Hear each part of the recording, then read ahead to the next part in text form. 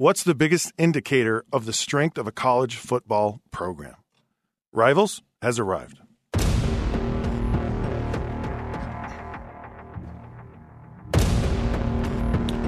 All right, welcome to another episode of Rivals. Scott Mitchell, Jason Buck. Big Buck. The Buck is in the town. In the town. In the town? I don't know what that means. In the house. He's in the house. He's our house in the middle of our street. Our house. Hey, that's a good 80s song right there. Okay, I'm really curious. What is the biggest indicator of the strength of a college football program?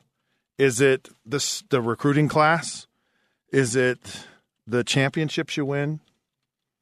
Or is it the guys you put in the NFL?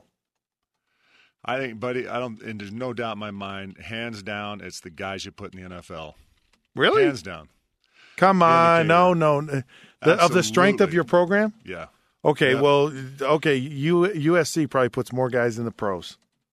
Do they have a strong program? Not right now. I know. So Right. what are you talking about? No, because I go back, look.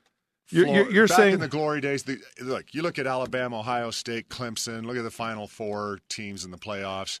They're putting guys in the NFL.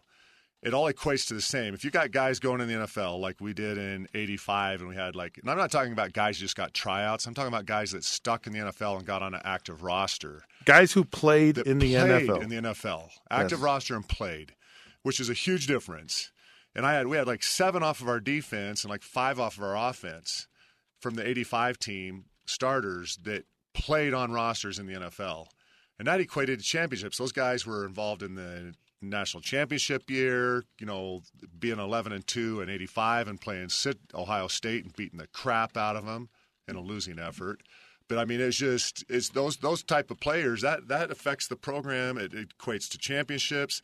It tells you how you're recruiting, because if you have the ability to forecast players correctly, that's better, I think, than the 2, 3, 4-star, 5-star rating system that is such a roll of the dice that they have right now.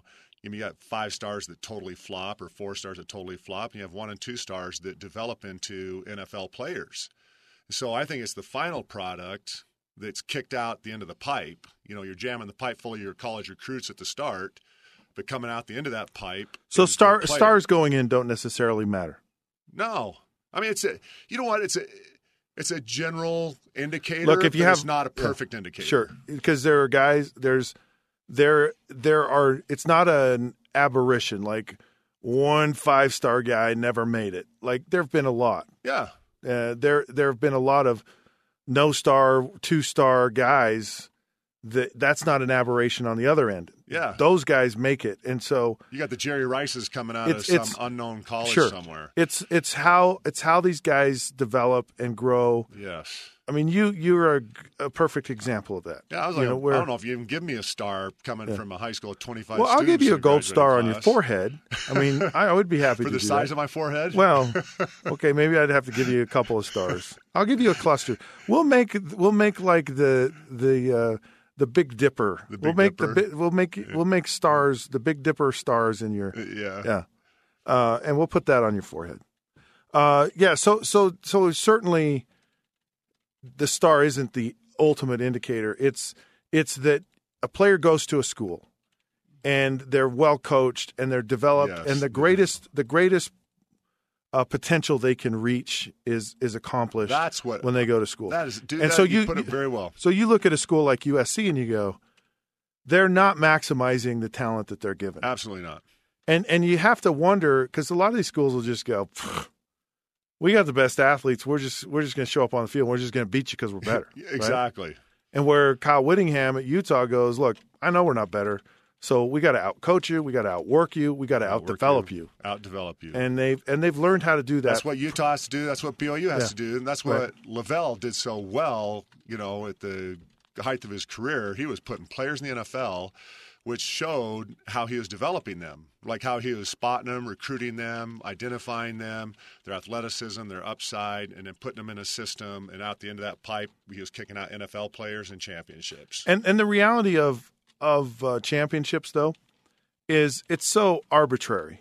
Like, it's just hard to win because You just don't line up on the field and say, okay, whoever wins on the field is the best team. Right. You have Paul Feinbaum who just goes, yeah, we don't want any Utah. Who wants Utah there, right? Right. And so it's opinion based, and it's not really indicative of the type of team you actually have.